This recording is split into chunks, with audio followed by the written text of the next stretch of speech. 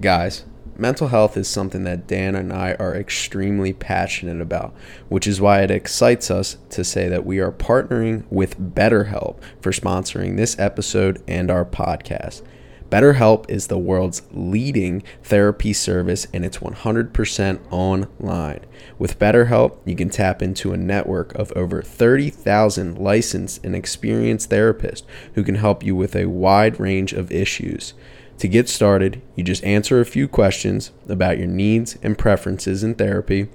That way, BetterHelp can match you with the right therapist from their network. Then you can talk to your therapist however you feel comfortable, whether it's via text, chat, phone, or video call. You can message your therapist at any time and schedule live sessions when it's convenient for you.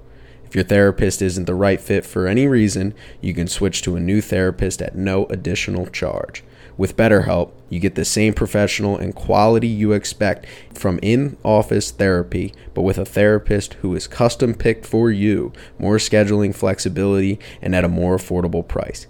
Get 10% off your first month at betterhelp.com/backsidegroundballs. That's BetterHelp, HELP.com/backsidegroundballs.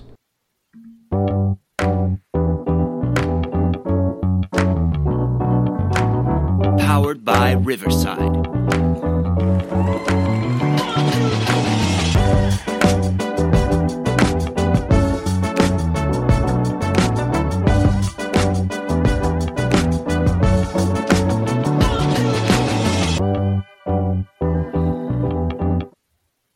What's going on, everybody? Welcome back to the Backside Groundballs podcast. So, Dan, I'm going to give you a hypothetical scenario, and I'm going to tell you how it feels. Jumping in quick. Yeah, we're jumping in quick here. Right, you wake up early in the morning. You get back at about midday. You hop in the shower. It's a little too hot. You got sunburn on because you spent the morning on the beach. How does that sound in mid-April? Oh, that was you today. You guys went to the beach today.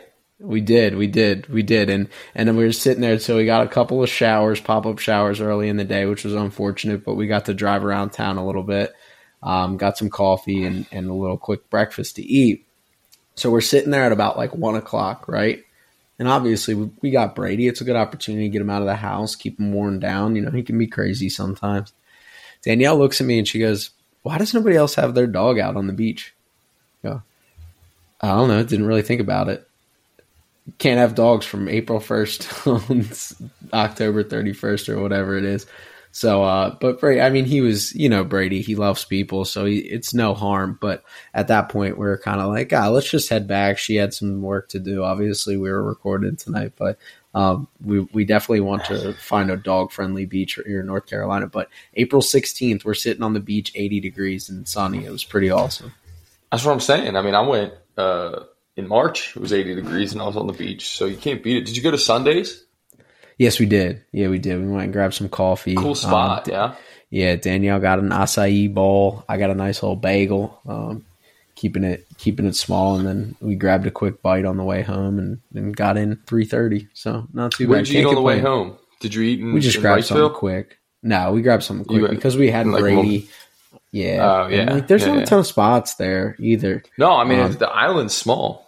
Yeah. So, but yeah, good day.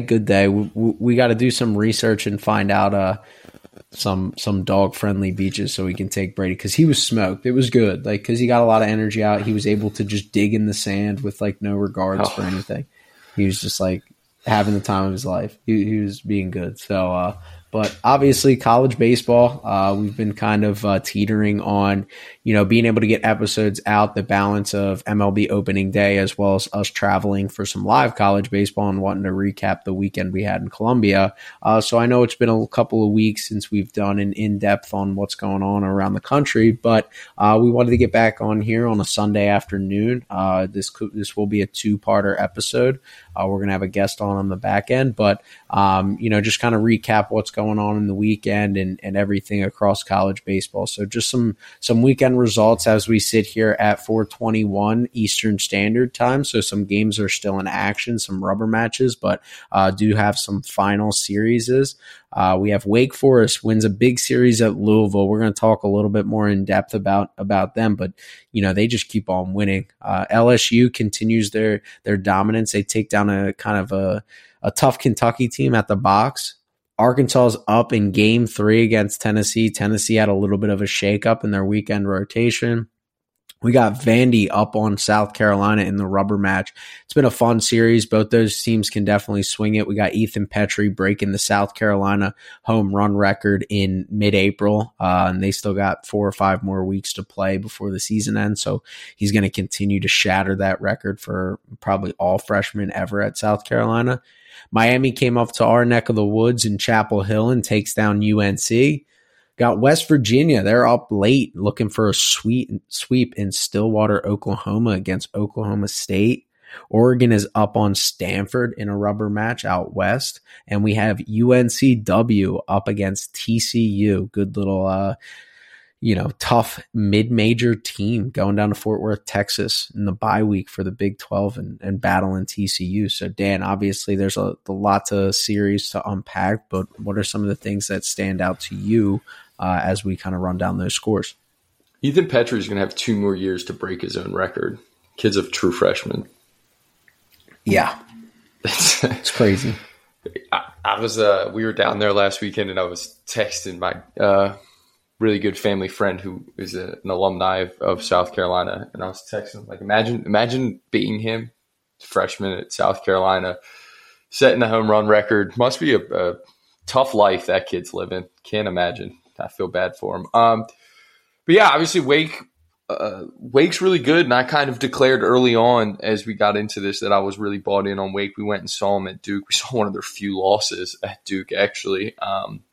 But just how good they are, and they're really a complete team. Like we've spent so much time on this podcast talking about LSU, deservingly so, and we've talked about how complete they are. And I think Wake Forest is right up there with how complete they are from pitching to the offensive standpoint, and Florida is too. But and then that Vandy South Carolina series has been super entertaining. I mean, the emotions in that series and the back and forth, and we've had lead changes, and good for Vandy because you see the South Carolina offense, and we've talked about how Vandy doesn't play to the 3-run homer, but they've been scoring with that South Carolina offense that does live and die by the 3-run bomb.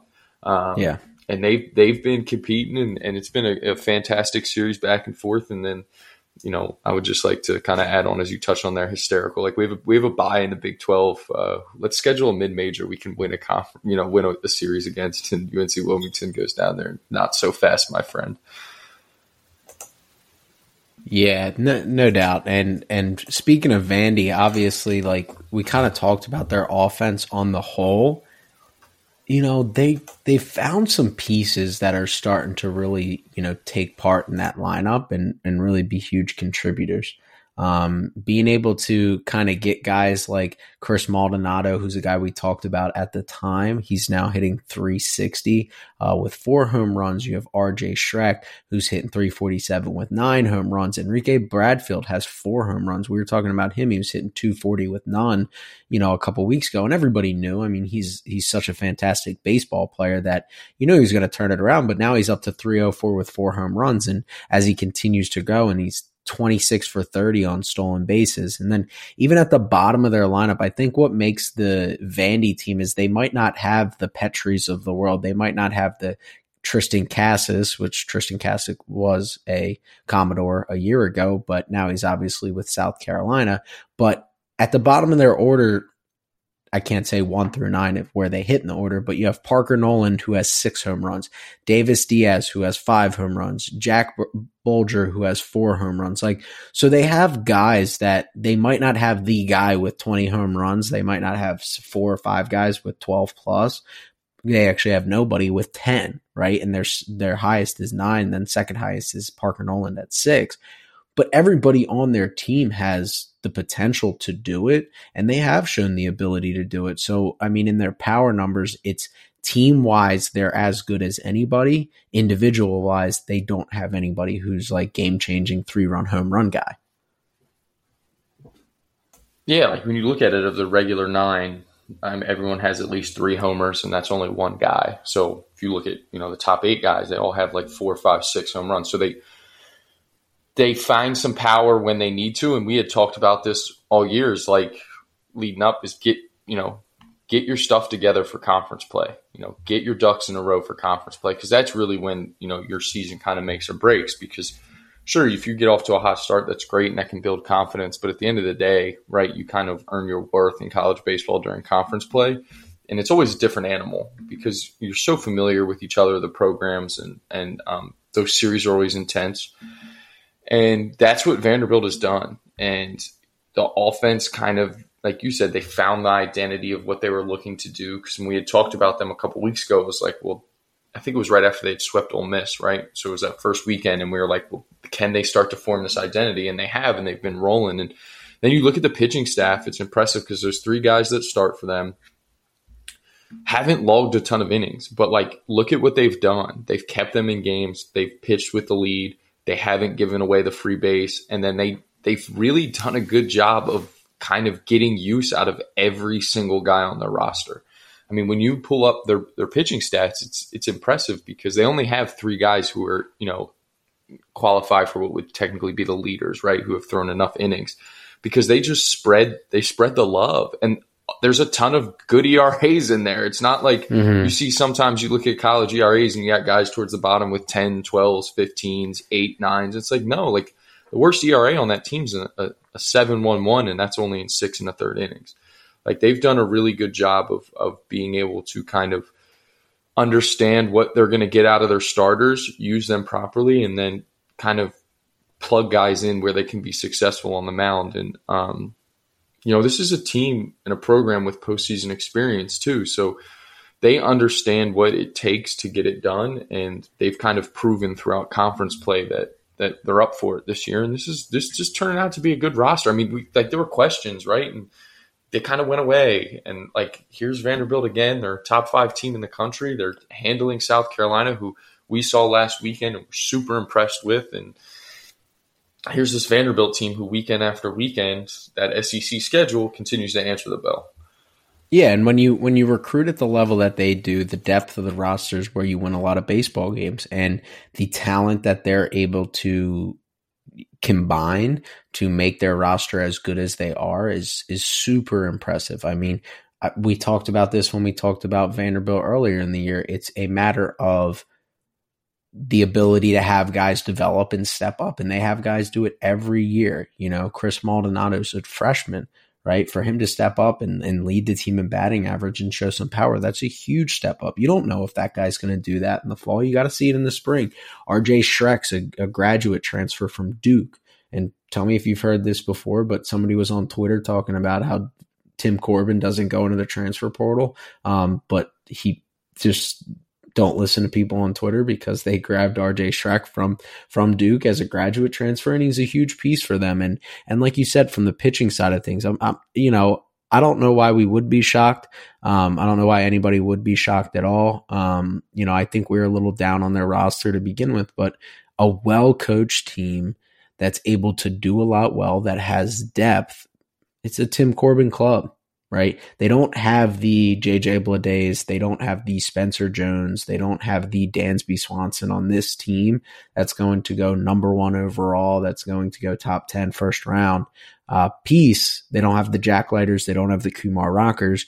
But this team might almost be better built to succeed in the playoffs because of the depth they have on the mound. We talked about that with Leah. It's a matter of being able to combine your depth at the right time of the season to make sure you're able to win game 4 and 5 in a regional, and win game 3 in a super, and win game 6, 7, 8 in Omaha, right? That's how you win a national championship. We play this season that's built around winning series in 3-game sprints, and then you go into a regional and you're in game 4 and you have to burn arms that you didn't throw all year. or in high leverage innings that you didn't throw all year. So this team is well positioned to continue to have success, and it's a really impressive group. And like I said, it should come as no surprise that a Tim Corbin led team is fundamentally sound, deep, good baseball club. But I think in terms of name value, they don't have the guys that you normally think of when you think of a Commodore baseball club. But, they do a really good job of making the most of the group that they do have right now.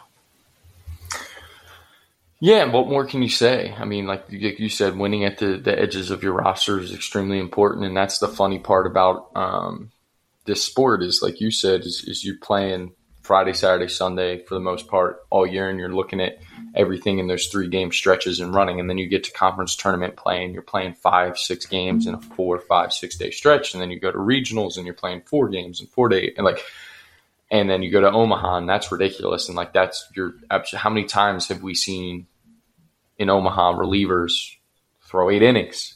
Yeah.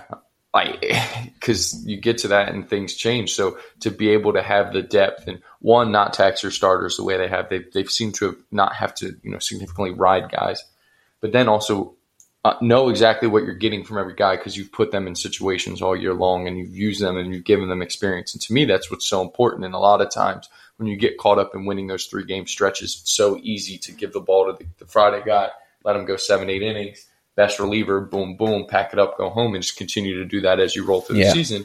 And so guys aren't getting, we'll throw them in the midweek. Well, pitching on a Tuesday at Kennesaw State is not the same as pitching in a regional at, in your June. Home park. Even your home park. Even your home doesn't park matter. When it's buzzing. Even at home, yep. Right, in June, it's not the same thing as doing that. So to be able to get these guys some high leverage and just simulate some of those innings is so important, and that's what they're really good at. And when you look at those, kind of these top 5 teams, and you look at what's LSU's weakness, the pitching depth, bullpen. Especially with the injuries they've had in the bullpen, right? Well, their starters have been good, but outside of Skeens, there's some flaws there, right? The bullpen depth not as good. Look at Vanderbilt. Look at Florida, who's a little bit, I would say, even a little bit better than that. And then I'm going to pull a host move here. I'm going to transition. Look at Wake Forest. Look at the numbers of that pitching staff. And you go, I know the ACC isn't as good this year as the SEC, but look at the numbers of what Wake Forest pitching staff is doing. I mean, it's ridiculous. I mean, start with Lauder, Hartle, and Sullivan, who is the weekend guys at Wake, and you're looking at microscopic ERAs. Sean Sullivan, tough, man. You've done the worst of the weekend guys, and you have a 2.05 ERA. Yeah, and this Wake Forest team, it's a team that, I always love to give us some flowers when we can. So, I'm going to give us some flowers. We were on them after really, quite frankly, right out of weekend the gate. One, right out of the gate. And, it's not like that came out of left field. They were preseason top 10. They're loaded. But not everybody knew what they were going to get outside of Rhett Lauder, right? There were some question marks there, right? Everybody knew about the 2 guys on the corner of the infield, but who's going to be the next guy that steps up, right? Then you lose a draft-eligible first-round projected starter, and you don't even miss a beat. Not at all. Move Sean Sullivan into the rotation, and he just dominates. He's a stud, and it's so impressive what this group has done. I mean, they're sitting at 31-4. Every week we come up on a new opportunity to be like, oh, we're sitting, early in the season. It was like, all right, Duke's going to push them. Duke's going to give them a challenge, especially because they lost to Coastal in the midweek. They go and win a series at Duke. Yeah, they slipped up, but that's, that happens in baseball. And then it's like, okay, let's circle the Miami series to see if Wake's for real, right? Sweep. Bully. Not even question. Right? Okay, now we're legit. Now we're believing in this team. Okay, NC State's supposed to be a good ball club at the preseason. Game 1 gets canceled. Well, we still take 2 out of 2 in that series. We'll probably beat you up later in the year.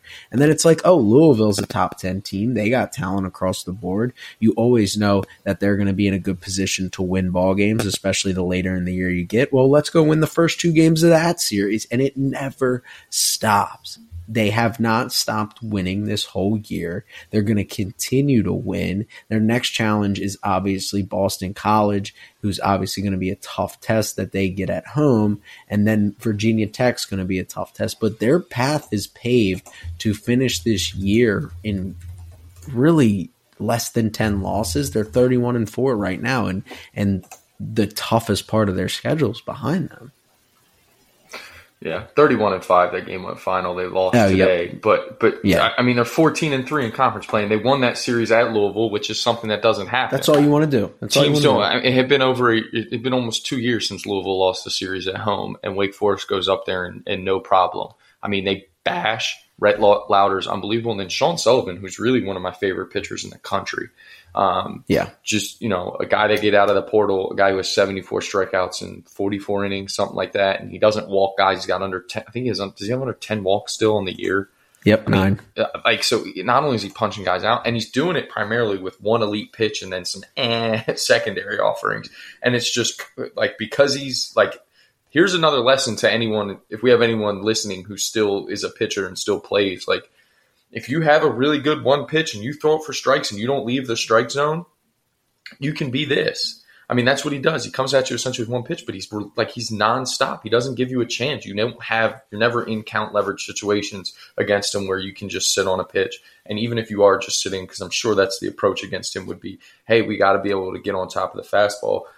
It's he's just going to move it around on you, and it's going to be in the zone nonstop. And so it's really hard to hit. And just look at their pitching staff alone, and this would be a really good team. And then what the offense does, I mean, I know it's a smaller park. I know the ball flies there. I understand that. But look how many home runs they've hit this year. They've 64 bombs. I mean, they have 2 guys with double digits. Justin Johnson's probably going to get there. He's too shy of 10 homers. Cesari's going to get there. I think he's hurt, though. He's got 9 homers. He's been hurt. He had a hamstring problem a couple of weeks ago. I mean, Brock Wilkins, I feel like Brock Wilkins doesn't get talked about enough. He's cooled off a little bit. His average isn't there, but he's got 16 homers still. Nick Kurtz is unbelievable. This team is really, really good. And again, you can say what you want about the ACC not quite being the gauntlet that the SEC is, right? You're not having to go to Tennessee every other weekend, LSU, whatever. But I mean, it's no picnic. Some of these series, Miami's not an easy series. Going to Louisville is not a picnic.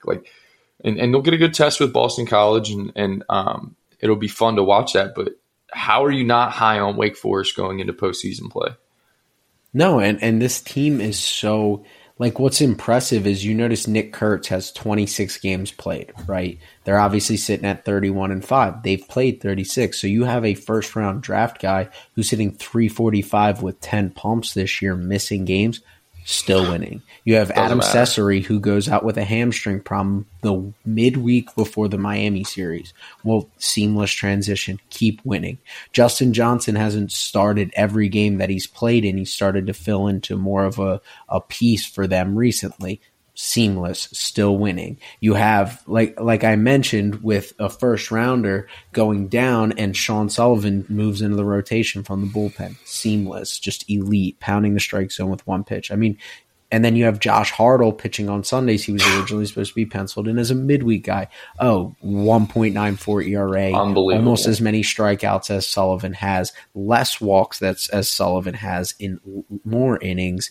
And that's not to mention the best professional arm in the eyes of scouts and the best strike thrower, who probably has the worst stat line out of all of them other than ERA. It's he's only punched out 67 in 56 innings with 11 walks. It's just that is absurd to think about, is that they can carry that depth and be able to just not even question we lose a couple guys, we're gonna have a couple bumps in the road here, just being able to handle that as a group. I mean, like I said, I said it a couple times, Teddy McGraw goes down. He's a projected first round pick, and you don't even realize you think their weekend rotation might have got better. They're 36 games into the season. Their top 3 guys. Now, I'm not adding in the midweeks, so I don't know how many games it would be if you take out midweeks, but their top 3 guys have given up 30 earned runs. If I told you their midweek guys had given up 30 earned runs in conference play, you'd be pretty like that's not bad. Like that's still less than 2 a game from the right. Mm-hmm. They've given up 30 earned runs the entire year. Those top 3 guys. That's just special. I mean, they've got it going on right now, and they're clicking. And again, like how are you not high on this team going into the postseason play? You know, like I would be shocked if they're not in Omaha. Because again, like even talking about LSU, like LSU has the talent, they have the name value, they have the first pitcher that's probably going to get taken in the draft, they have the 1-1 overall player that's getting taken in the draft. They're loaded, but like you just said, you work all year to win 3-game series, but then you get into postseason play, you get into conference tournament, and like I talked about, like now you're playing more games in these shortened days. You need depth on the mound, and that's where LSU is short. So like I would say that Wake Forest to me probably has the best chance of getting to Omaha than anybody in the country. I would go ahead and say that now. And I think especially because I think they're probably going to get a pretty favorable regional draw too. So like then you just get into a super. And so it's like it'll be interesting. But to me right now as things stand, like they would be my favorite to get to Omaha right now. Yeah, if they can get out of a regional, they are going to have the leg up on 95% of the country on the mound. Yep. The only team I would say might have a chance to push them on the mound is Florida, and that's Correct. more because of stuff-wise. I don't think, like statistically speaking, no, you would not agree with that. But because a regional is best 4 teams, you know, there's kind of a crapshoot. You're gonna burn. Do you burn Rhett Lauder day 1? Do you burn Sullivan to make sure you win? How important the nice is that game thing 1? they have is that's that a debate. they can throw any of them. They can line it up how they want. Yes. Because because there really isn't any fall off between those 3 guys. And how many teams in the country can you say that about? That's probably it. Well, the one Florida, maybe. I'm not done talking about Wake Forest, but I could segue it to the other team we want to talk about. Sure. But it is impressive. And even if they did match up, which they're never going to match up with LSU in a straight 3-game series. No. That is just impossible to happen at this point with how late we are in the season. But even then, like, you're giving the nod to Wake Forest on the mound. In a 3-game series, I'm absolutely giving a nod to Wake Forest on the mound. Not only because of bullpen depth, because after day 1, like, sure, Skeens is better than any of the 3. Wake has the advantage in the other 2 games. Yeah. That's impressive. I know. Again, like you said, without a draft guy. Done. Yeah, without Teddy McGraw, it's like they're pretty good. They're pretty good, and this team, obviously, you mentioned their offense. I mean, yes, the park is small, but man, do they do a good job with hitters. I mean, they do a good. Like Sean Sullivan looks like he could pitch high leverage innings in the big leagues. Like you talk about those guys in professional baseball that throw those exploding fastballs. That guys like. Really good hitters swing at balls at their eyes. Like that is what Sean Sullivan has, and he pounds the strike zone with it. Like, and it's just like, and Rhett Lauder is so polished. He's such a polished starter. You know what you're getting. Throws a ton of strikes. Ground ball machine. Doesn't give up the long ball. He has 1 home run given up in the park. There is like 310 down the lines and 375 in center. Like that is an airport. It's a jet stream there. And he's given up 1 home run this year. Like, if you told me that after 3 weeks of the year, I'd be like, okay, he's pitched against Miami at home. Like, he's pitched against these really good ball clubs at home, and he's given up 1 home run in the jet stream. Like, that's insane. So, you know, obviously really good club, really good group. Obviously, we have an affinity for Wake Forest. You know, we got our connections there with Colin, and you know, we're going to work on getting Colin to get us up there for a campus tour over the summer and a sit down with Coach Tom Walters. So, you know, we're working on that behind the scenes, and Colin doesn't even know it yet. He just found out about that. But for the last team we want to talk about today is obviously we talk about in name value, the pitching staff of Tennessee could go toe-to-toe with the Florida and Wake Forest, where you have 3 guys that are absolute horses. But Tony Vitello, he's searching right now. He's searching. He's trying to find the right mix. He's trying to get this group motivated. He's trying to find a way to, you know, have the best series output, put the best guys in a position to succeed. And they've had a gauntlet of a schedule. Like they are just like, and guess what? Guess who's freaking coming to Tennessee next week? Vanderbilt. So it doesn't end this week. They're playing Arkansas this week. They just came off a series against Florida. Before Florida, they played LSU. Like it doesn't end for them right now. So they're searching. Andrew Lindsey, who's had a great year this year, gets the nod on Friday night. What does that mean? That means Chase Dollander, who's coming into the year as the consensus number one pitcher in the class, isn't pitching at all on Friday. How are they going to run it? They ended up announcing him as a TBD. Andrew Lindsey so far this year had a good year. Right now, after Friday night, he's pitching to a 2.49 in 25 innings, so solid year. But you're talking about a guy in Chase Dollander who's could dominate at any moment. He's had the strikeouts this year. What does that mean with Chase Burns? When you bump Dollander back, who ended up starting on Saturday, Chase Burns has been the starter on Saturday. Chase Burns, when he's in the strike zone, looks really good. Chase Burns, when he's dialed in, is unhittable. Chase Burns this year is pitching to a 6.10 and getting rocked and has given up 8 home runs. Dollander's pitching to a 4.18. Obviously, Drew Beam stays in the rotation. Well, he's laid an egg today as a 6-0 lead, tells us early in the game. Now it's 6-2 in the top of the 5. So, I ask you this, and obviously that's a lot of, kind of talking about what this team is doing and what they're trying to accomplish. But, how hopeless can it feel at times to have guys as talented as Dollander and Burns and not get the production you want and know that any given moment Burns could settle in and be great. At any given moment, Dollander could settle in and be great, but you have to put your team in the best position to be successful because you can't keep doing the same thing over and over again and expecting a different result. Yeah, I mean, the eight chances is enough. I mean, Burns hasn't gotten the job done, and not only has Burns not been consistently in the strike zone, but Burns has been getting hammered. I mean, we saw it at Missouri, and that was kind of finally like, okay, this is becoming a theme now. This is a Missouri team that you would expect them to dominate and him to dominate, and he didn't, just like Dollander didn't. And obviously, we know the story there. They got swept, and then they've played a gauntlet of a schedule, so it's not like there's ever a chance for them to get back on track, and they just haven't done it. And you get 8 starts out of them, and you have to make a move. And like you said, the SEC is so competitive. This team is playing for not only seeding in the conference tournament, but what's going to happen in a regional, because if they continue to struggle, then you end up, getting a tougher draw in regional play. And look, Tony Vitello is a guy who we know he's not gonna wait around and let his guys go. Yeah, I wouldn't consider him necessarily a player's manager. Not that I've ever been in a room with him, but just from watching how he handles things, like he expects a lot from his guys, and he has the talent to expect a lot. So, look, if you're not getting the job done, he doesn't care about your feelings. Tony Vitello wants to win. That's all Tony Vitello cares about.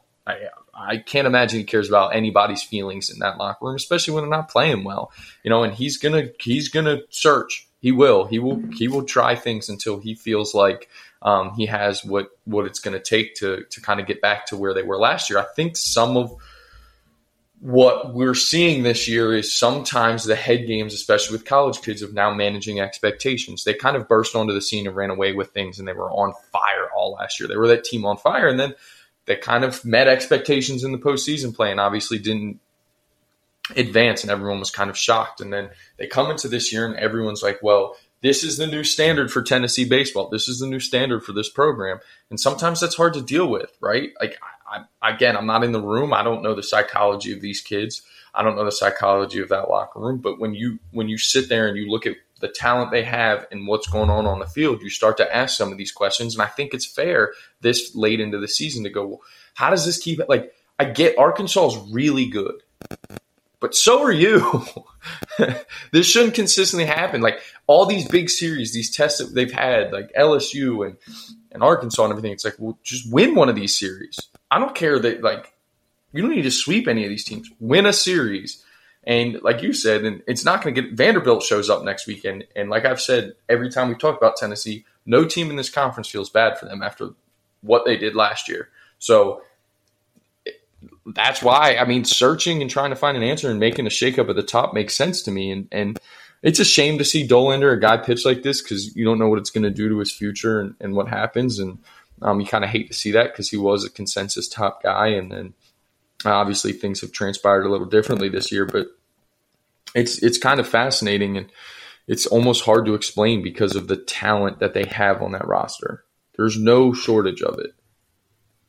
Yeah, and I know I said this last week when we were recapping the South Carolina series, but Tennessee takes me as the team this year that we're down on. Like, remember, I think in a lot of sports, you always say, like, everybody's a year early on teams, right? You have the year where you blow up in the regular season, and then you have your hiccup, and then you struggle the next year because it's a balance of expectations, and then you finally get it right, and it's like, boom, we're here, right?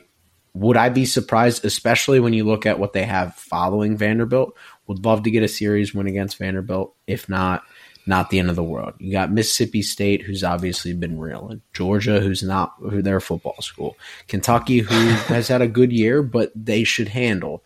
The big test will be the last weekend in Columbia, South Carolina, when they have to go face South Carolina. But at that point, momentum's a drug. You get Dolander figured out. He can dominate that lineup. You get Burns back motivated in the strike zone. He can dominate that lineup. Drew Bean's Mr. Consistency.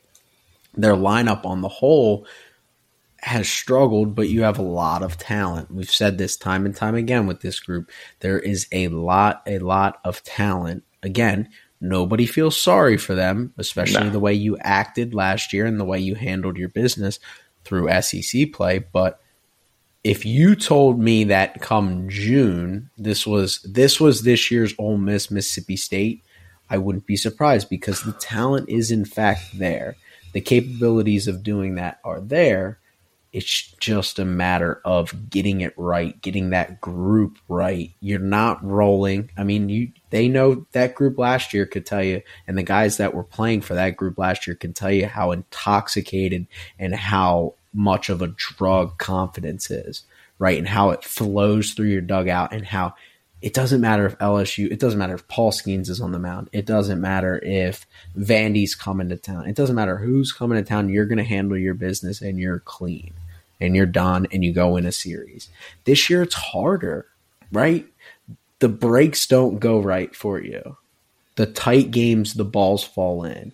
The wind's blowing out to left in Baton Rouge, and fly balls are whipping through the infield, and one plops on the top of the mound. We've been at every level of baseball. That is probably the hardest play for guys to make, because not only do you have to climb a hill and catch it and keep your eyes on the ball, you can't fall. You have to make sure you don't run into the four infielders coming in on it. Those breaks aren't going right now. You're playing sloppy baseball. Your errors come at the wrong time.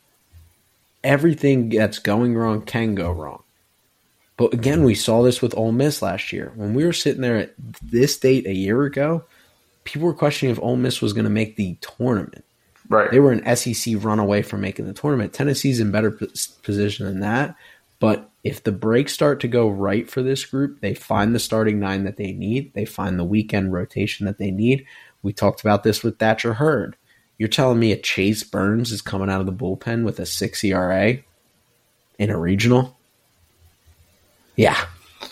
If that's what the rotation ends up figuring out. And how about next year, right? I wouldn't be surprised if next year Tennessee's at the top. And it's too early to talk about that, but I wouldn't be surprised. I mean, we've kind of been waiting on it, so I understand the questions and why people are down on this team. And you should be a little bit, because there's too much talent. But like you said, don't write them off yet. No, not at all. And, with Burns, I don't know. Sometimes it feels like a lack of focus, which I hate to call out for a guy that I don't know. I don't know Chase Burns. So I hate to use that. Yeah, I'm not in the dugout with him. But, and who knows, maybe, we see it at the big league level, and I don't like calling it a lack of focus at that level, but the guys that, when Chase Burns is dialed in, I said this after the game he pitched against Grand Canyon, he goes on stretches where he's unhittable. I mean, he has 69 strikeouts this year and 41 in the third innings. The stuff is there. He just loses it at times. When he can't command his slider, his fastball becomes hittable, and he starts getting roughed around. It's the age-old thing, but he's still good enough to be an ace. I mean, he is a top pitcher in next year's draft. There's no doubt about it. But it's almost a matter of, I hate to use the term focus, but the ability to be consistent, the ability to stay in the strike zone for 6 innings, the ability to dominate in the strike zone for 6 innings. And his ability to do that just hasn't been there. And it wasn't there last year all the time. It was a lot easier when you're backing up Chase Dollander, who was 8 1/3, 7 1/3, 12 punch outs, 1 earned all year. Just like, oh, well, I don't have to be perfect. Now Chase Burns has to be perfect because Dollander isn't perfect. And it's starting to compound on the both of them, which, maybe it's a good change of scenery for Chase Burns then. Yeah, time will tell. I mean, they're not out of time yet. So, I mean, they just got to, I think searching and trying to shake things up was probably the right move at this point. Definitely.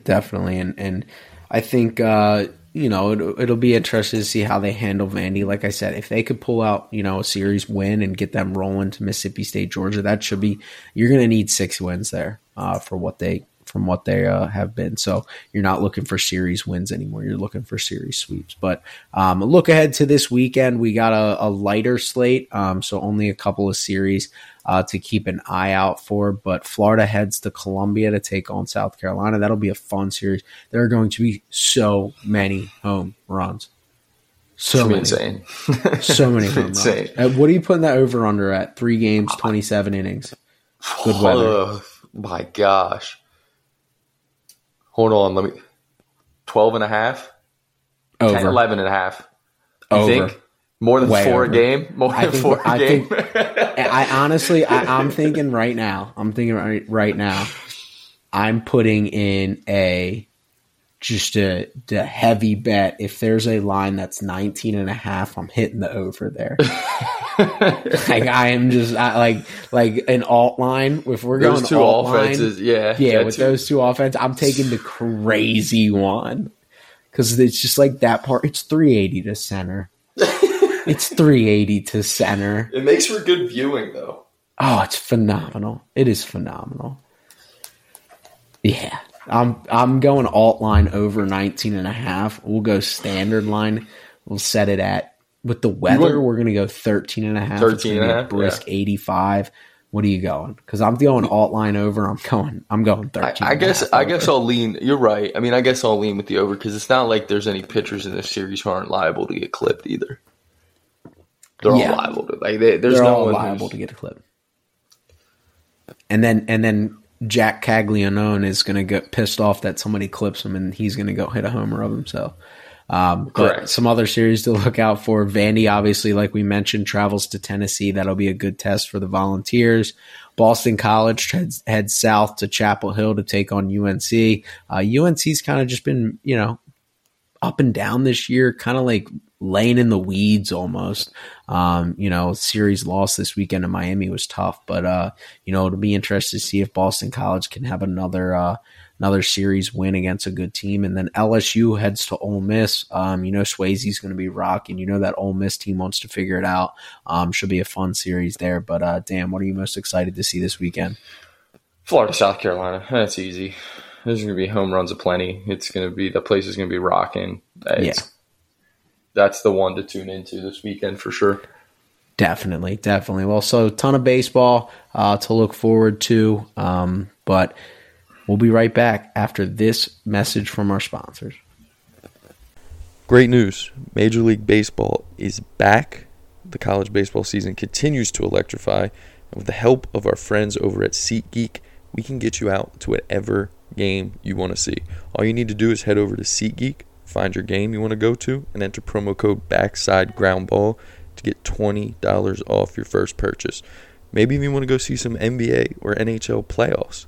I don't know, maybe you want to go to a concert with the weather warming up throughout the country. No matter what event you're looking to go to, our friends at SeatGeek can hook you up with the best deals. Great seats at an affordable price. You can't beat it. Make sure to enter promo code BACksideGroundBall for $20 off. That's SeatGeek.com, promo code BACksideGroundBall. Welcome back to part 2 of the Backside Ground Balls College episode week 9 review, and we have a very special guest here. We have Aaron Arnstein. He is the co-station director with WMUC Sports, University of Maryland's student-run sports station, and he also writes and is a broadcaster for Maryland Baseball Network. Aaron, thank you for joining us here. Thank you for having me, Trevor. Of course.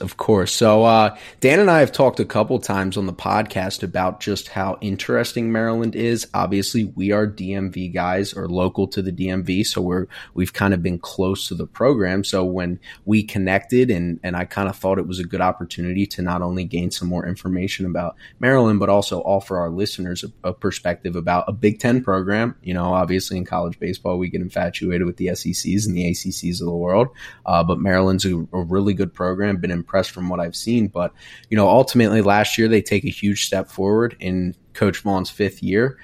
They win the Big Ten for the first time since he's been there, and the talent there has been a lot better. The lineup is really deep. It's really good. So from your perspective as somebody who's followed the program, obviously for the last 2 years, what's been kind of the biggest difference that Coach Vaughn's been able to implement and that has allowed University of Maryland to have a lot of success over the last 2 years?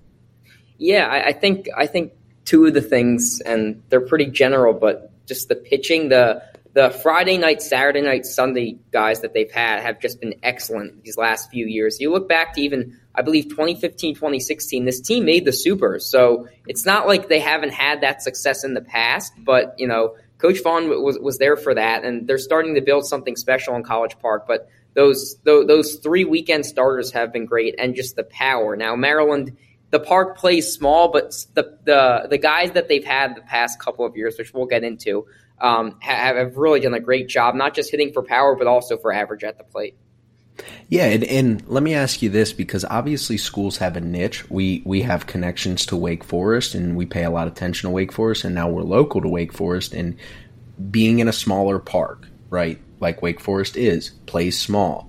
Is there an initiative in recruiting, at least that you've seen from whether it be younger guys or just some guys that they bring in? Is there a power focus? Is that a thing that they want to do? Or do they develop power very well, and it seems like guys kind of grow into that more? Yeah, they definitely develop power very well. They have, and I'm not just saying this because I'm with the team, but they have one of the best hitting coaches in all of college baseball. Matt Swope, who's I think in his 10th year with the Terps. They have guys who come back who are in the major leagues now, Lamont Wade, Kevin Smith, some other guys who come back to Maryland in the offseason just to train for him. And what they really preach in terms of recruiting is just they look for like gritty guys who aren't necessarily going to, Coach Vaughn always says, we're not the LSUs of the world in terms of the facilities we have. They have something which is called the Shell, which is like their batting facility. No heat, no air conditioning. It floods sometimes when it rains a lot. And they still got guys like Lamont Wade coming back there and training with Swope in the offseason. So it speaks to how much these players that are with the team now and have, who now alums of the program really, really value their hitting coach, Matt Swope, who, again, is one of the best in all of college baseball. Yeah, he definitely is. And you can tell when you watch them play. And we were kind of talking off air a little bit of how impressed Dan and I were with the Maryland team. I mean, they went down to Ole Miss. They struggled a little bit. They ended up playing Ole Miss 4 times in 2 weeks, right? Like, that's tough. This Ole Miss team's kind of hit some speed bumps in SEC play, but that's a good Ole Miss team. That team recruits nationally. They just won a national championship. So that is a challenge in its own. But looking at the lineup 1 through 9, you could tell every guy had a plan. When guys would walk up and they would flash their numbers from last year, it was like every guy was like 330 with power, right? And whether you play in a small park or not, that's impressive, right? It is hard to hit for power consistently and still hit for high average as a team. And so when I walked away from that series of watching them play Ole Miss a couple times, I was impressed. I was like, this team, when they get into Big Ten play, I'd seen Rutgers live the first weekend. I thought they had talent. They were rough around the edges, and I think that you've kind of seen that as they've had peaks and valleys in Big Ten play. But I kind of figured it was a matter of time once the schedule lightened up for them to just open up. And we've seen through now 3 weeks of Big Ten play, they've won 3 series against, quite frankly, probably their toughest competition with the easier road ahead of them. So what have you seen? You can kind of digest this from a whole season view of what did you see early that allowed you to think that this was possible, or even what did you see early that now has changed, that you're surprising you now, and what has kind of led to this stretch of really good baseball that they're playing? Yeah, I think the biggest thing, and this is something that Coach Vaughn has talked a lot about, is early in the season, not only were they playing tougher opponents, top 25, Vanderbilt, of course, Ole Miss as well, but one of the things that really characterized the team last year was they were able to take a punch, whereas they might go down 3-4 runs late in the game, they would come right back at it. And as the broadcaster, I always had confidence that they were going to come back. They were never down and out of any games. We saw that all season long last year. And then this year, that really didn't start to form until a couple of weeks ago. And that's something that Coach Rob Vaughn has seen in the team when they played UCF a few weeks ago during winter break. That's when he said, quote, the switch flipped, where this team had the ability to come from behind and they didn't feel like they were out of the game. Again, working quality at bats, 1 through 9 in the order, innings 1 through 9. And that's really where it changed during spring break. And, they've reeled off 3 consecutive Big Ten series wins to start conference play. And I think that's been the really big thing. And then the other thing, the pitching has gotten a little better now. The pitching, which we'll get into as well, has definitely been rough around the edges. But they have Jason Savacool, of course, a Friday night guy who was first team All Big Ten last year, freshman phenom and Kyle McCoy. But they have some definitely some studs on the pitching side, and of course the offense is always there. They lead the Big Ten in home runs, walks. Matt Swope always stresses the plate discipline. You mentioned having a plan at the plate. The offense is always going to be there. Yeah, definitely. And you mentioned that trip to UCF for spring break, and I remember scanning through D1 scoreboard, and no free ads, D1 baseball scoreboard. We're going to bill you for that, but we do check the scoreboard often to keep track of what's going on. And I remember seeing Maryland going down there and being like, oh, that's a good test before Big Ten play, because Big Ten play had kicked off.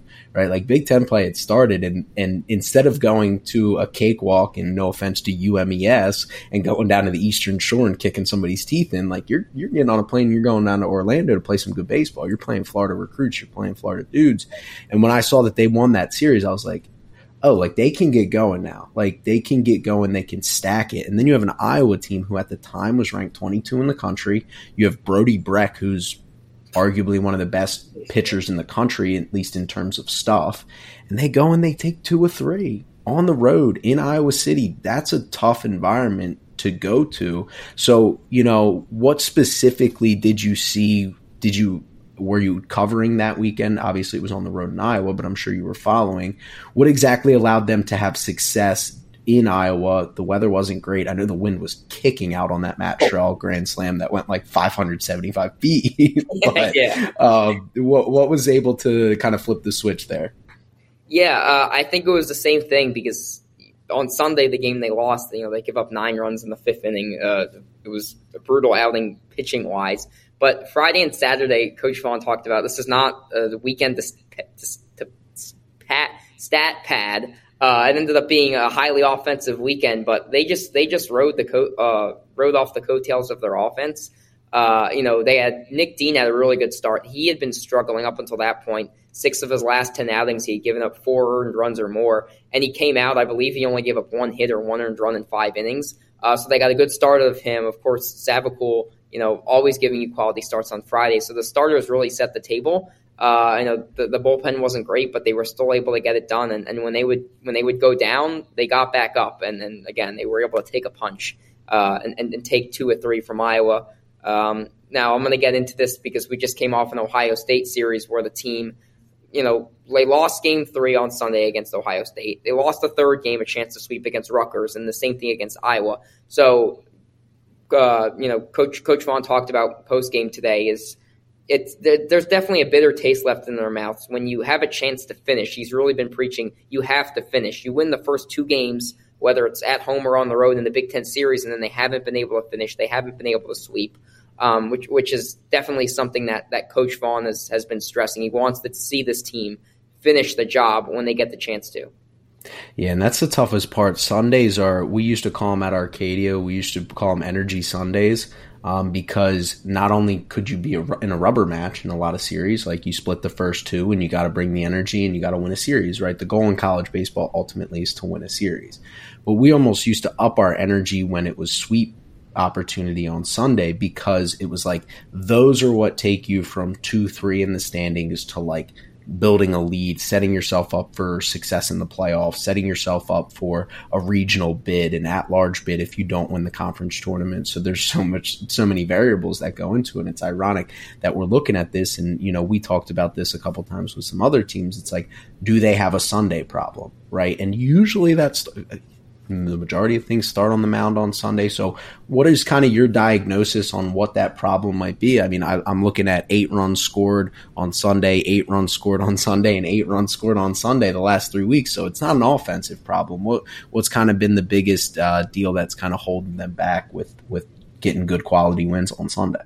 Yeah, it's definitely the starting pitching now. Kyle McCoy, who's the Sunday guy. At first, they had Nate Haberthier, the Ohio State transfer, and Kyle McCoy, and they decided to start Haberthier on Sundays. And they didn't want to have a similar situation with Kyle McCoy as they had with Jason Savacool when he was a freshman, which is where they kind of they tired his arm out too quickly. Whereas the stretch run, he was kind of gassed and they didn't have much left in the tank, and they wanted to have McCoy feel energized, still have an arm by the end of his freshman season. So they started him from the pen. He was electric. Was pitching great. They finally decided to take what pitching coach Mike Morrison called the training rules off of him. They gave him the start against UCF during the break on Sunday. He goes 8 innings, gives up 3 hits, 9 strikeouts, and it was like, look what we have here. They knew the type of pitcher they had, but that definitely opened eyes, around the Big Ten. And then after that, again, he's been starting on Sundays. Just he's had tough days. Iowa, 4 innings, gave up 7 runs, 5 of those earned, a couple of walks, and then last week against a really good Rutgers side that won 2 out of 3 against Michigan this weekend. We saw their offense on full display. Gave up a couple of earned runs, 8 hits, but the big moment was he was hit in the face by an 110-mile-per-hour line drive from the All-American Ryan Lasko in the face. He was able to walk off on his own power, but it was a really scary moment. And after that, the energy was just zapped from the team. It was a home game. Coach Vaughn could tell they just didn't have it the way they did before that line drive hit hit McCoy, and he had to leave the game. And then they lose that game where they still put up, you said, I think 8 runs. So they gave up like 13 or something like that. But, that was just a weird circumstance where who knows what could have happened if he didn't get drilled in the face. And then this Sunday, miraculously, out of nowhere, we didn't know going into the weekend who was going to start on Sunday. McCoy, the ultimate competitor, gets the start on Sunday. Coach Morrison said before the game today, he basically forced him. He's like, I'm starting. I'm not giving you a choice. McCoy said. So Morrison gave in. He was on the mound, and he was great through the first 3 innings. He gave up an RBI double, but he retired 8 consecutive batters, and then it just all unraveled in the 4th inning. Gave up 4 consecutive walks that scored 2 runs, and they end up giving up 8 runs in the inning. But their the relievers have not been good either. Andrew Johnson came in, and it was a costly balk, a mental mistake from him. And then the inning just kept unraveling. But their relievers just have not been good this year. Yeah, and it's crazy you say that because Iowa and Rutgers, from being in the college game, following Iowa, that's a good offense, right? And, yes. And being able to know the way they coach and the way they do things. So tough outing for a freshman, understandable. Takes one off. What are you going to do about taking one off the face? I can't speak on Iowa or on Ohio State's offense as much as Rutgers. I saw live. They have 2 really good freshmen in my mind. Between Trevor Cohen and then Hugh Pinkley, who didn't play on Sunday. They're looking at the box scores, but they can both play. And then you have Chris Brito, who was preseason, believe conference player of the year, if I'm not mistaken, and Ryan Lasko, who's obviously All-American. So 2 tough matchups for a young guy. The biggest thing, and Dan and I talk about this all the time, is being able to get going in the right direction at some point, right? We talked about it with Vanderbilt early in the year. They were rough around the edges. You were lucky enough to see Vanderbilt early in the year, but they were winning games, but it wasn't as clean. Well, sometimes you need that guy to step up and who's in your lineup every day like Chris Maldonado for Vanderbilt now, who's hitting 360 with power, right? Who stepped up a couple weekends in and now is an everyday starter. Pitching staffs, right? We see it with Tennessee still trying to figure out what their rotation's looking like. LSU's trying to figure out a number 3 starter. Like, so we're still in April where teams are still trying to lay the foundation of what their pitching staffs and what their lineups are going to look like come late May, early June when it matters most. So kind of give an outlook for this season. I kind of already hinted at the fact that their toughest road's behind them, so they can kind of take some chances. You're probably going to see some better outings from some starters. What's kind of your perception on what this team should look like and how kind of the postseason outlook could be for them, assuming everything breaks right and they start to get everything in place? You know, how good can this team be? Can they win a regional as a 2 or a 3? Can they push somebody? Going into the season, and I think this mindset hasn't changed, it was super regional or bust. I mean, they were expecting to host, to have another College Park regional. Last year was the first time ever they'd hosted a regional. Bringing back a lot of guys, and then of course bringing in a great arm in McCoy. The expectation was that they'd be able to one up what they did last year, which they played Wake Forest and they lost in Game 7 to a really good UConn side in the regionals. But and I don't think that outlook has changed at all. Obviously, at this point in the year, we haven't even gotten into it. They have not played well midweeks, in some of these midweek games. But the regional, it's not looking good in terms of hosting a regional right now, but the goal still is to win a regional, make it to Supers, and ultimately the goal is to win the College World Series is something that, make it to the College World Series.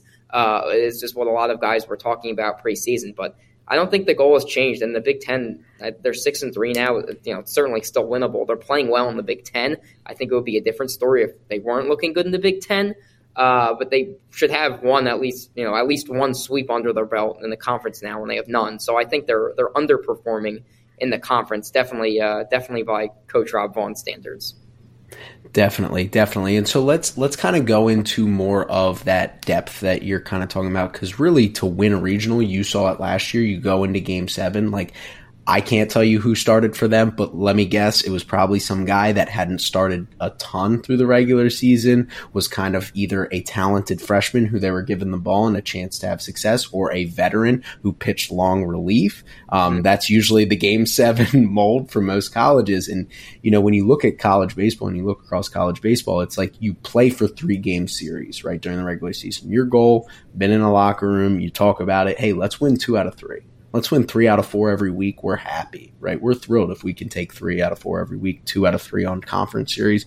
You're going to get through the season. You're going to set yourself up for success. But then you get into a regional and you flip it.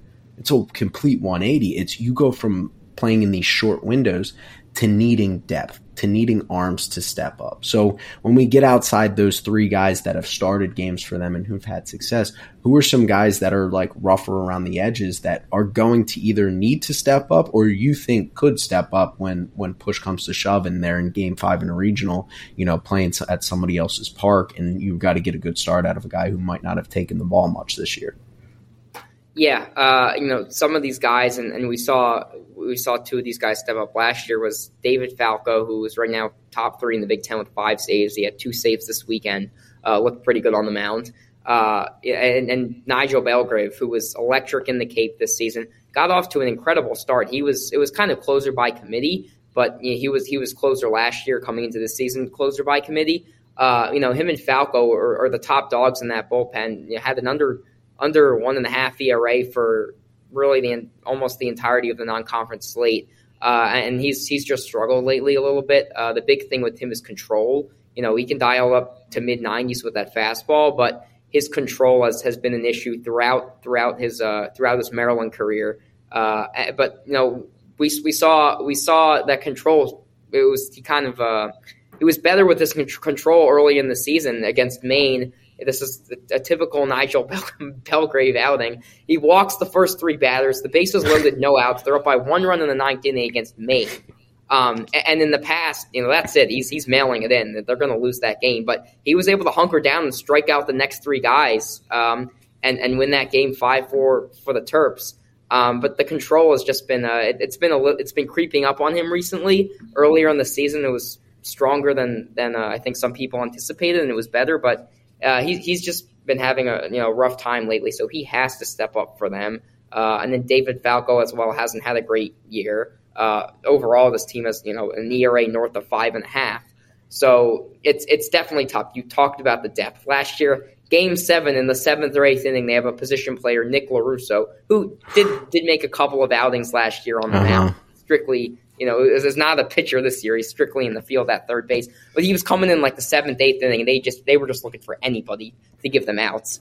So, of course, they're not looking for that this year. But I'd say Belgrave and Falco are two of those top dogs. Now, actually, let me mention someone else. Kenny Littman, who came over from D3 Denison, was excellent. I mean, was a conference player of the year. He was a stud. He's had an up and down campaign for the Terps, but that's another guy that Maryland's really hoping can shine in the bullpen. Well, you just fired me up because I'm not.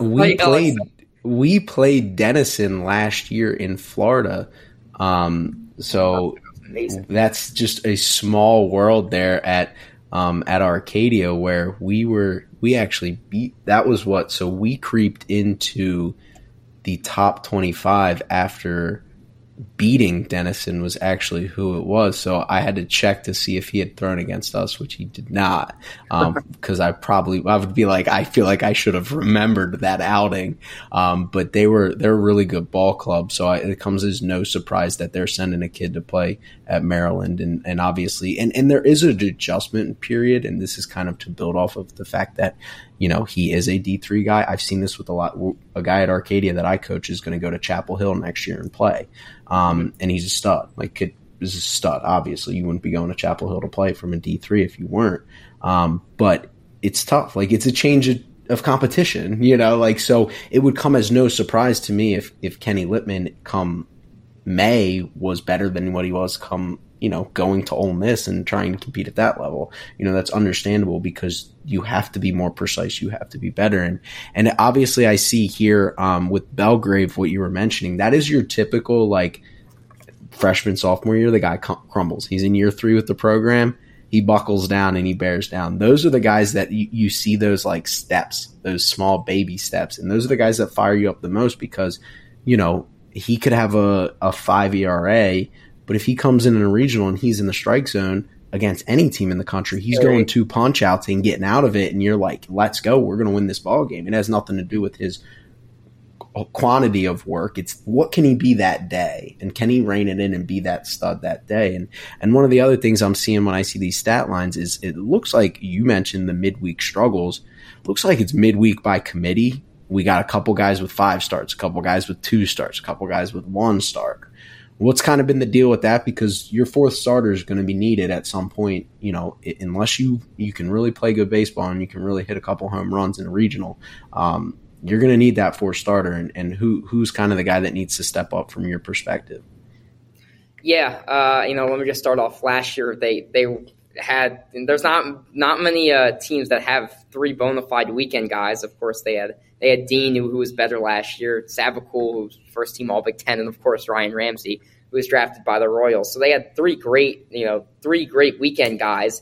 This year they have one great guy. It's Solid and Dean, I would say, and then it's kind of a mixed bag on that Sunday. But it's tough to pinpoint one guy. I think Logan Ott is somebody who shined his first career start last season. I think went 5 innings, 1 hit.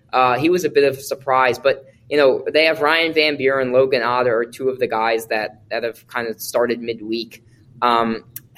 It's tough because there hasn't been much promise from them in terms of what they've shown on the mound. You look at both of them, an over 7 ERA. Those have been the 2 guys they've kind of turned to starting wise. Littman got a start as well, but it's really Ott and Van Buren. As of right now, it's just, and it's shown with the run totals that they've given up in these midweek games to teams that aren't bad. I mean, Georgetown, and George Mason as well. But, teams that they should be beating and they were beating last year. Those are probably the top 2 guys midweek, but they just haven't shown much promise in terms of this year, in terms of, giving the team, 4 or 5 solid innings. That's the issue with them midweek wise. Yeah, and I look at Logan Ott specifically. I mean, he's got in 26 innings, he's got 24 strikeouts and 6 walks. That's pretty good. That's pretty good at any level, right? But 39 hits in 26 innings, like 9 home runs. Like, I mean, what that is, I don't know if there's bad ball luck. I don't know if he's central of the, like, you throw a ton of strikes, but if it's in this box in the middle, you get hammered. So that's something that at least there's some hope that there's some swing and miss stuff, and he throws strikes. That's something you can work off of. And then you look at Kenny Littman, who's obviously the guy from Denison. I mean, he's only has a 1.17 whip with a 5.63 ERA. So there's definitely some positives to look at with a couple guys. Like, that means he's not getting hit a ton. He's throwing strikes, but there's just some unluckiness in there. 6 home runs will do that to you occasionally. So it'll be interesting to see which guys step up, but it is nice to know that you at least have a couple guys that can. So over to what's a lot more fun in my mind is Maryland's offense. Love what they do. Just love how their offense swings the bat. Love their plan of attack. I was a hitting coach in college, so I very much am infatuated with, you know, how guys approach the game, how guys go through it. And when you watch a Maryland team play, like I said, you can tell 1 through 9 guys got plans. You can tell guys can swing it. What's kind of the most interesting thing to me, to be honest with you, I'm probably going to catch you off guard a little bit here, is what's kind of happened with Ian Petrus, because I saw him against Ole Miss, and I was like, Petra, see, there you go. You're the broadcaster. Yeah, you got to. I appreciate it. You're making me better. That's what I'm saying. You should hear me every day. I'm botching names up. So, like I told you, you're gonna hear some things that might not, especially with these names on the offense. I might have you have to run through. Yeah, some of these are tough. So, what's been kind of going on with him? Because you see him hit the grand slam on Friday night against Ole Miss, and you're like, hey, this is dude. He had a great year last year, and I mean, he still showed some power this year. He's got 8 home runs, but the average has dropped down to 245. Yeah, it's interesting. Yeah, he's come up in a lot of big situations. Lately, he hasn't been in the starting lineup. You might have seen he's missed a few games. He got hit during practice. It was at the very tail end of practice about 2 weeks ago. It was like a rogue foul ball that went off a pole down a pole at their like a metal pole, and hit him right in the eye. And so he was out for over a week or so. And now he's wearing he wears goggles. It seems like he's fine now. His vision seems to be okay, but he's he was sidelined from that. I think it was tough right off the bat because he's not like a lot of college players, not used to playing DH. And Eddie Hakopian, the Cyprus college transfer, won the job over at first base. Which says a lot about him. But Petrus is put in the DH spot, and he started out, as we mentioned, had a few big home runs. And Vaughn talked about his preparation's been great. It's just the timing isn't there, and he's just been missing a few pitches that he should be handling. He's been working with Swope a lot on that. He hasn't squared the ball up well recently after that hot start, and he hasn't been getting as many at bats as he'd liked, because of the injury and stuff like that. So yeah, I mean he's a great guy. I had him on the Maryland Baseball Network podcast, and mature beyond his years. I mean, he really thinks before he speaks. Just a super interesting guy. He's a dog. I mean, I love him. I love Petrus. So hopefully he gets going again. But it's definitely tough. He's used to playing last year. He was in the outfield, and I believe he played some first base. And now he's DH. So it's definitely tough making that adjustment. Well, I'll take 2 things from there. Ian, you're more than welcome on this podcast as well. I'd love to talk hitting with you. We could get in the weeds. So he is great. I mean, as a broadcaster perspective, he is the best interview on the team because you'll ask him to break down in that bat, and he'll look at every single pitch. It is great. He's not going to tell you the same old. I'm just looking for a good pitch to hit, stuff like that. No, he'll break down the at bat, what the pitcher, what he was seeing from the pitcher, all this. He's great. That's awesome. Yeah, no, I might have to check out and see if he's got open DMs on Twitter. I might reach out to talk to him and talk some hitting. And the second thing is, I used to tell our hitters this all the time. Timing takes time, right? You miss time, especially in a D1 season, especially when you're seeing 93, 95 plus occasionally. Brody Breck throws 100 plus, right? You can't miss 2 weeks and expect to come back. Even something as small as wearing goggles messes with you, right? It's the little things that when you try to make that transition in the middle of a season, it's hard, right? So that comes as no surprise that he's struggling a little bit. He'll be fine. He's such a talented hitter. So obviously the guy that everybody talks about, the guy that everybody knows, he started out the year a little slow. But when you look at his stat line now, Matt Shaw, can't botch his name. It's pretty self-explanatory. 348, 12 home runs, just 11 stolen bases and 12 attempts. What do you get to see every day that from the public perception of just seeing the highlights that makes him even more impressive than just the stat line or 500-foot home runs that in Iowa City? Yeah, spending time around him, traveling with the team, he goes about his business. He's very professional. He has a very professional attitude. The way he carries himself, the way he prepares. He's always locked in. He never wavers from what he's going for. He's such a driven guy. You mentioned the stolen bases. He's always pressuring Vaughn. Vaughn talked about this at the beginning of the year. He always wants to go. He always wants to steal. His defense has been great as well. The preparation is just, Coach Vaughn has talked about it. It's like nobody he's seen before, and he said the sky's the limit for him. He's just done a great job staying focused, staying on course. He does everything with a purpose. From the time he wakes up to go to sleep, he's talked about this. He has a purpose for everything he does. And just going back to the defense on Saturday, a lot of people, the scouts don't believe that he can play shortstop at the big leagues. He's at shortstop now. He convinced Vaughn a few years ago. Coach, put me at shortstop for fall ball. And, Vaughn was like, okay, and I'll do it but you're going to go back to your other infield position at the end of camp. And he did so well. He ended up winning the shortstop job and never looked back. But he made a great relay throw on Saturday, which cut down the go-ahead run in the 7th or 8th inning. So he does it with his arm. He has good arm strength. He's really worked on that as well. But scouts don't necessarily think he can play shortstop at the major league level, and he's made some great plays this season, not just in the field, but of course at the plate. And you mentioned he's kind of, people thought he struggled at the beginning. He still reached base all but 2 games this year. He's riding a 26-game on base streak. I mean, it's automatic for him. I mean, pitchers he'll be on deck, and they're already thinking about him because they know the threat he is at the plate. He's so good. The 507-foot home run, ridiculous. He is he's an animal. He's on a different level. Yeah, he can flat out play. He's such a fun player to watch, and obviously he's going to make himself a pretty penny here in a couple of months, and he's definitely going to have a professional career ahead of him. So, I'll kind of give you an opportunity here. Who are some other guys that everybody should know? Obviously, we can look at stat lines all day and see some guys that are even outperforming Matt Shaw, but who are some other guys in that lineup that are fun to watch that the public should know that maybe don't get the credit that they deserve because of obviously the bigger names in that lineup? Yeah, there's Luke Schliger to start. I think he does get a good amount of credit, though. He's gonna be picked up by an MLB team in the draft. He wears number 3, which is the captain position, which means a lot in the Maryland in the Maryland program. Of course, Bubba Alleyne had it last year. Chris Alleyne, as his first name is. He was drafted by the Dodgers organization, so he's been great. Again, he's reached base 32 consecutive games now.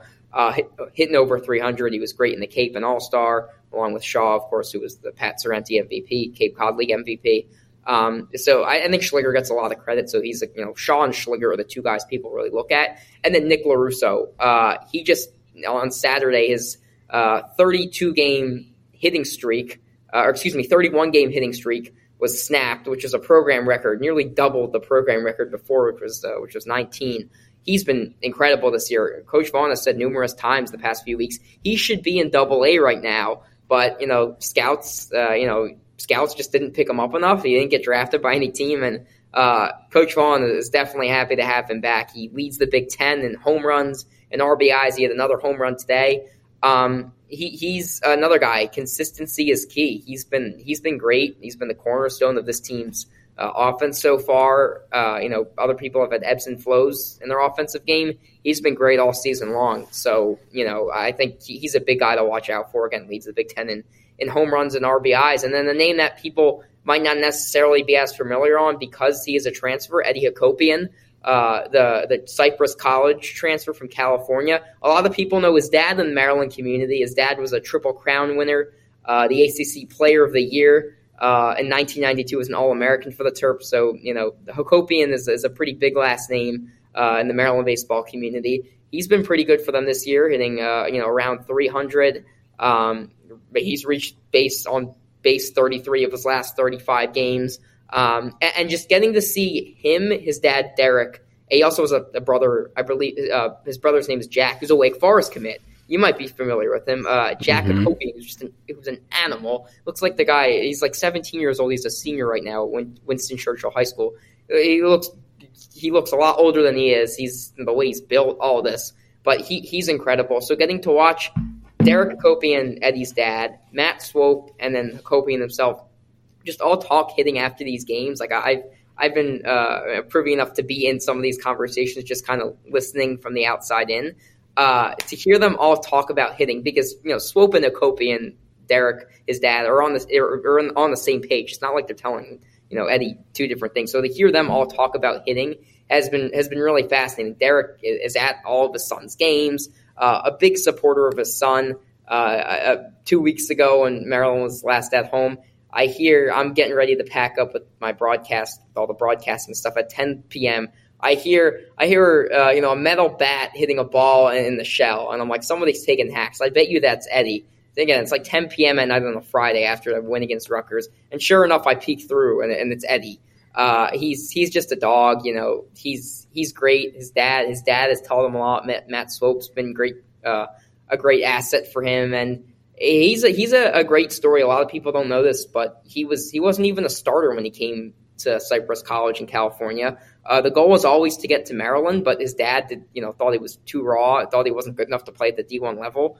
Him included at the Eddie included when he was going into freshman year. But one of the starters, his sophomore year, broke his wrist, and Eddie was inserted into the starting lineup and never looked back. Went on like a 20-plus game hit streak or something like that. And then the Terps looked at him this season. They got him. Eddie was on board quickly, and he's been great with them. And he's been a really good defender over at first base.